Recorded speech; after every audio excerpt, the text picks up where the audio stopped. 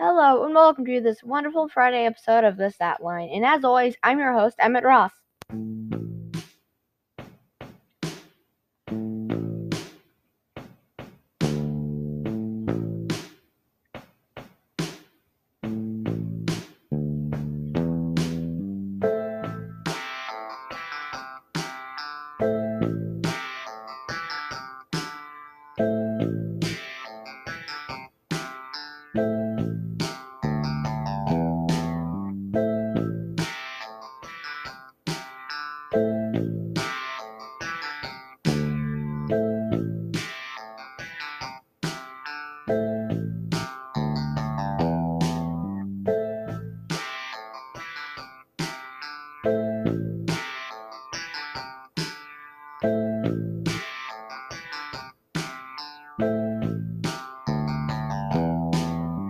So, welcome to today's show.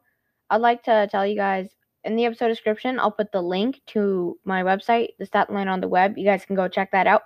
And don't forget to subscribe to The Stat Line on whatever you're listening to right now and check out the latest episode. Let's get started here on The Stat Line. NFL, Xavier Howard skips minicamp, which happened Tuesday, Wednesday, and Thursday. Man cover was released, and we'll do some Dolphins trivia on today's episode due to, Xavier Howard skipped minicamp. In the NBA, we'll talk about Bucks force Game 7. Chris Paul gets COVID. Paul George shows out without Kawhi to get a win in Game 5. And some head coaches were fired. Stan Van Gundy by the Pelicans. Scott Brooks deal expired for Washington. They couldn't reach an agreement. And Rick Carlisle stepped down as head coach of the Mavericks. Let's get started on today's show. Xavier Howard skips minicamp. I think that he's definitely allowed to skip minicamp. Well, he should skip minicamp. That's why. He's pretty young, only 27 years old. And he was a leader last year in interceptions. He had 10, which led the league. He's only getting paid $15 million a year, where somebody who's a lot less productive, Jalen Ramsey, he's getting paid like $25 million. And Byron Jones, who plays opposite of him, gets paid $17 million a year. And Xavier Howard is honestly playing much, much better than Byron Jones, and I don't see any reason why he should be paying less. I think he should either demand a trade or he should try to get a contract extension that gets him paid something over $20 million, or if not, get a trade. He's still young, only 27. He's still going to be good in the NFL, but when he's in his prime and he's only paying $15 million a year when he's worth like $23 million a year, you're gonna get $23 million. He's gonna get $23 million from some team. So that's my stance on Xavier Howard. Madden cover is released. It doesn't really matter, but to those people who play Madden out there that are listening to the show, Mahomes and Brady, they're both on the cover right there. Will be on the Madden 22 cover, and this is the first time since 2010 where it was Larry Fitzgerald and Troy Polamalu. I can't say that name. Polamalu. Yes, I think that was it. Anyway, let's continue. Dolphin trivia. We're gonna get into that before we get into our long NBA segment for today's show. Let's get started. First question. When was the Dolphins' perfect season? Was it 1986, 1972, 1982, or 1976? I know that this is 1972. We're just going to go with that. Let's see. Correct. 1972, which is when they went, I think, 14-0. This season was shorter back then. Who was the first Dolphins QB to pass for more than 400 yards in a game? David Woodley, Dan Marino, Bob Grease, or Earl Morrall? I think it's Dan Marino just because he's more well-known. We'll see, though. It seems too obvious. Let's see. Nope, it is David Woodley. Passed for 408 yards in a game, and that was after Bob Grease, but before Dan Marino, I think. Yeah, that's right. That was in a loss to the Cowboys 27-28 in 1981. What team did the Dolphins beat to claim their first Super Bowl victory? The Cowboys, Vikings, 49ers, or Redskins? I think it's Washington. I think that they would have been a team that could have been on the Super Bowl back then. Listeners out there, the Redskins are now the football team, in case you're wondering. Okay, let's see. Yep, it is Washington. That happened. Super Bowl 7, 14-7 was the score. What is the largest margin of victory in Dolphins history? 52 points, 44, 48, or 40? I think it's 48. Over 50 sounds a little too high. Let's see. Incorrect. 52 points. And that was in their 1972 season. They beat the Patriots 52-0. I imagine that the other team probably didn't put up any other points. If you're going to put up that much, if you're going to beat them by that much, I don't think that they're going to score. Which Dolphin is the NFL's all-time leader in fumble return touchdowns with 6? That's fumble sixes, where there's a fumble and then you take it back to the touchdown to score. Was it Manny Fernandez, Jason Taylor, Zach Thomas, or Jake Scott? My guess is Scott. We'll see. I think he was a safety. Incorrect. It was Jason Taylor. He's also the leader in interceptions returned for touchdowns. And FYI, that's only for the Dolphins. He's the leader for. Okay, let's go into question number 6. Who is the first Miami Dolphin elected into the Hall of Fame? Larry Csonka, Bob Grace, Paul Warfield, or Jim Langer? My guess is Bob Grace, just because it said earlier something about how good he was. Let's see.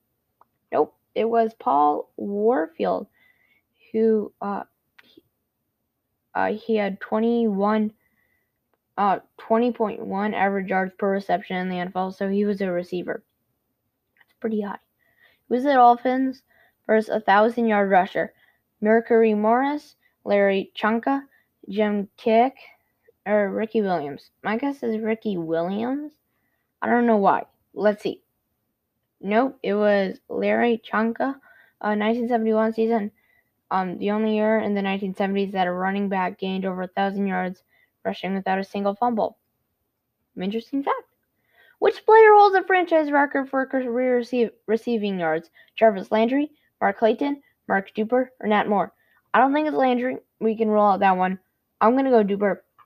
I have a 33% chance to get it right.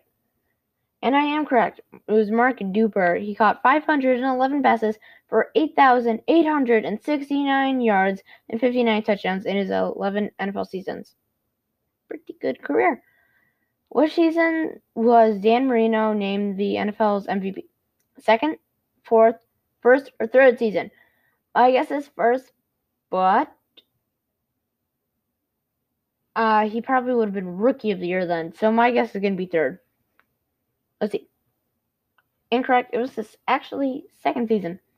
Broke 6 NFL full passing records, including most touchdown passes, 48, which has been broken now, and most passing yards, 5,084, which I believe has also been broken, leading the Dolphins to 14-2 regular season record and an appearance in Super Bowl 19. What player broke Bob Grease's leg during the perfect 1972 season? Deacon Jones, Jack Youngblood, Elsie Greenwood, or Harvey Smith? I think it's Deacon Jones. I only think that because I know he's known for coining the term sacks. So let me just guess. Yep.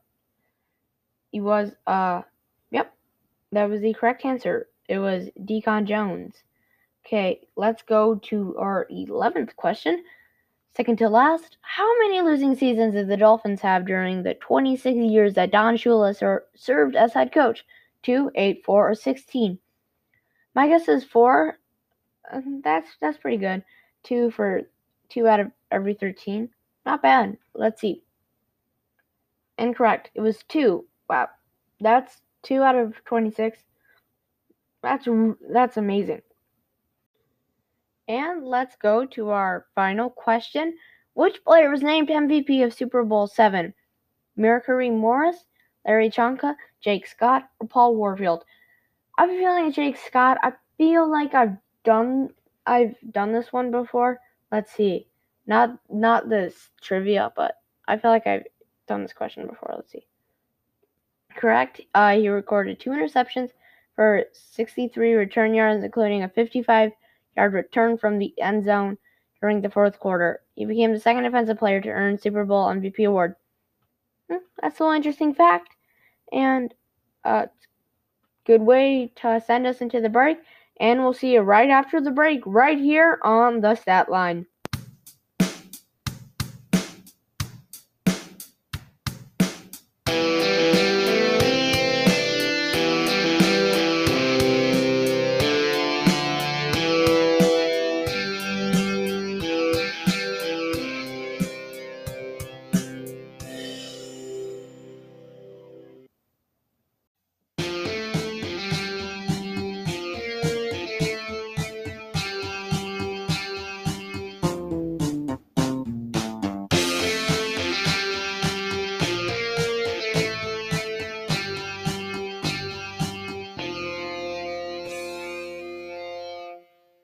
So guys, welcome back to the Stat Line. We're going to get started with the NBA part of today's show. Starting off, Bucks forced a game 7 against the Nets after they won 104-89 on Thursday night. This is big because the Bucks really, they needed this, otherwise they would have fallen out of the playoffs, of course. But this really shows, I think that if they lost here, they may have, could have headed into a rebuild. They've been at this spot a couple of times in the playoffs and just haven't made it. Haven't been able to succeed. And if you get to a spot and you just can't succeed over and over again, you have to rebuild. So, if the Bucks can win this game, this would be really crucial and to their future success, in my opinion. That's all I'm saying. And what team has the upper hand? I would say the Bucks do, because the Nets, it looks like momentum's starting to shift to the Bucks just because they won this game. I think that if they just can continue to give the ball to Middleton, who's been on fire this series, that they can win. As long as he's doing good, I think they should be able to win this fairly easy. In other news, Chris Paul tested positive for COVID. He is now entering the NBA's health and safety protocols, and he's most likely going to be out to start the Western Conference semifinals. So that'd be pretty big. He was averaging like 25 points a game in the series against the Nuggets. So he's been pretty crucial so far. They haven't, to some extent, he's been important. They didn't get to 4, in the playoffs so far by being bad, like by having to rely on him. Everybody's played their part, but Chris Paul has been fairly important. I'd say number 1 or number 2. I don't know how you I guess Devin Booker and Chris Paul. I guess they've been kind of tied for number 1 in importance so far. It's be pretty big if he's out most of the Western Conference semifinals. And I think that if he's out for more than first 2 games, which probably they'd be down 0-2, they may not be able to come back from that. So let's just hope he gets healthy. And yep. In other news, Paul George, the Clippers were playing the Jazz game 5, and Kawhi Leonard was out. I forget for what. I'm sorry. I think it was a hamstring or a knee. Anyway, he was out for that game, and Paul George was able to put up enough points for them to pull out a victory, which really nobody expected. He had a double-double in that game, 37 points, 16 rebounds. So for him to show out like that, he's really been the quieter of the two. By that I mean Kawhi Leonard and Paul George so far in the playoffs. So for him to show out like that when it's needed, this really is a new Clippers team from last year, in my opinion. This really kind of proves that, puts on a statement, and that they can overcome teams that were better like they couldn't last season, like the Jazz. So that's it for the news. Well, for that, let's get into the head coaches that were fired. Stan or are no longer with their teams. Stan Van Gundy, I said that like, are no longer with their teams, like they died. No, head coaches died. I'll just say that. Stan Van Gundy was fired by the Pelicans. They had kind of high expectations. They had Brandon Ingram and Anthony Davis had been in the playoffs a couple of times, but Anthony Davis is gone now. They haven't made the playoffs since he left. So as you would imagine, there's a lot of pressure on him to, make the playoffs, which they were unable to do. So the Pelicans organization decided that they have a good enough roster to make the playoffs. They have Zion Williamson, Brandon Ingram, etc., etc. But the fact that he wasn't able to make the playoffs may show that he's not a very good long-term head coach, and they decided to fire him. And well, hopefully it can just bring up. Hopefully it doesn't have too bad of an effect on them, and they'll be able to pick the right head coach when they're hiring. Scott Brooks, what happened with him in Washington is both sides they couldn't agree to a contract extension. His deal was to expire this offseason, and it had already expired, and they were so they just let him go, really. I think that this is actually a really good head coaching opportunity because we have Russell Westbrook and you have Bradley Beal, two really good relatively young players, and they have other players too, not just them, but it's mostly just them. And there's not a whole lot of pressure on you to do great your first couple of seasons.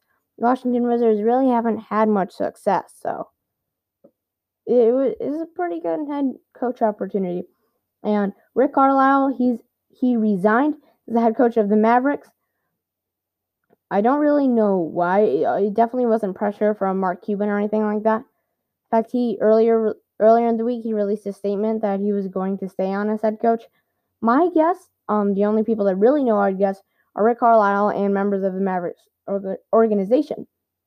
My guess is that he and Luka kind of had a problem, and he would rather just resign than anything else. I don't know, and there's a lot of other head coach opportunities that are open that I'm sure would be willing to accept him, because Celtics, Magic, those are two really good positions that he definitely could take.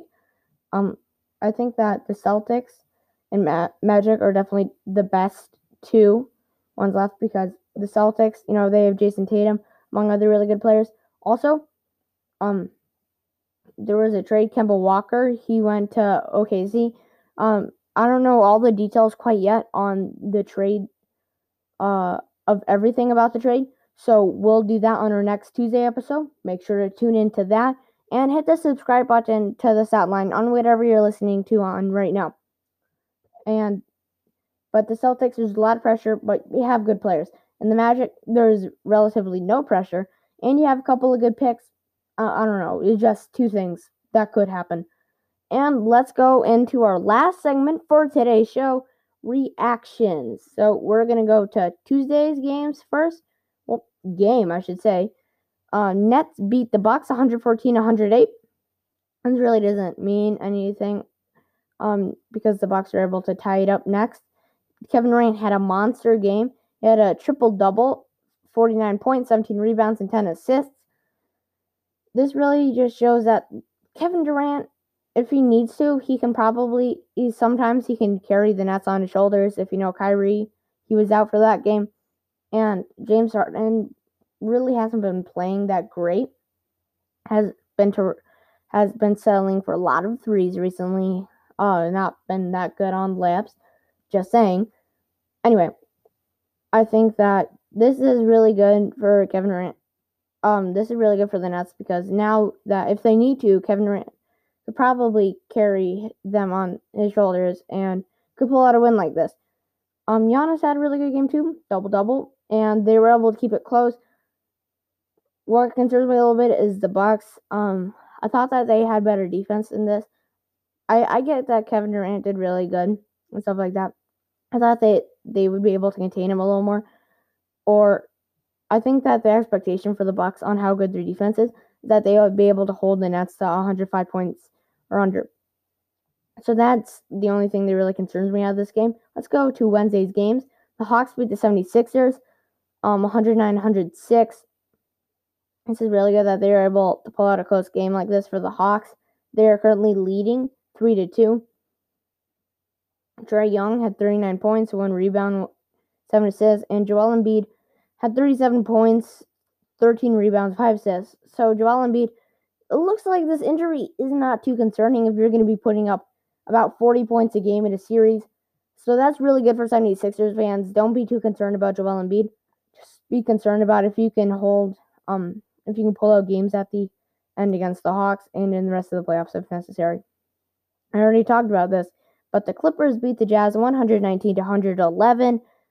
Paul George had a double-double, 37 points, 16 rebounds, and 5 assists, and without Kawhi Leonard. So this is just fantastic job by Paul George. I didn't think that he was going to be able to handle it without Kawhi Leonard, who's definitely been the better Clippers player so far. So, yeah, this really just proves that the Clippers aren't last year's Clippers or the previous years or whatever. Yeah, because last year, what would have happened here is if they lost their good player, which is if they lost like their player, which is Kawhi Leonard last year, they probably would have been down and lost that game as a result of it. But Paul George was able to just dominate this game, and it just really shows that the Clippers are making some improvements. Really good. Let's go to our last game, Nets Bucks. This happened. Forced to game 7, Bucks 104-89. I'm not going to recap this game because I think I already did. But guys, make sure to tune in to some of these games. Hawks 76ers later tonight. This game will probably be over before you listen to this show. Hawks 76ers, that's at 6:30 p.m. Central Time today. Jazz Clippers 9 p.m. Central Time, and then on Saturday Bucks Nets play. On Sunday Clippers and Jazz play, and Hawks 76ers play if necessary. Both of those, Clippers and Jazz, and Hawks and 76ers. And we'll see you next time right here on the Stat Line. And don't forget to hit the subscribe button to the Stat Line on whatever you're listening to us right now.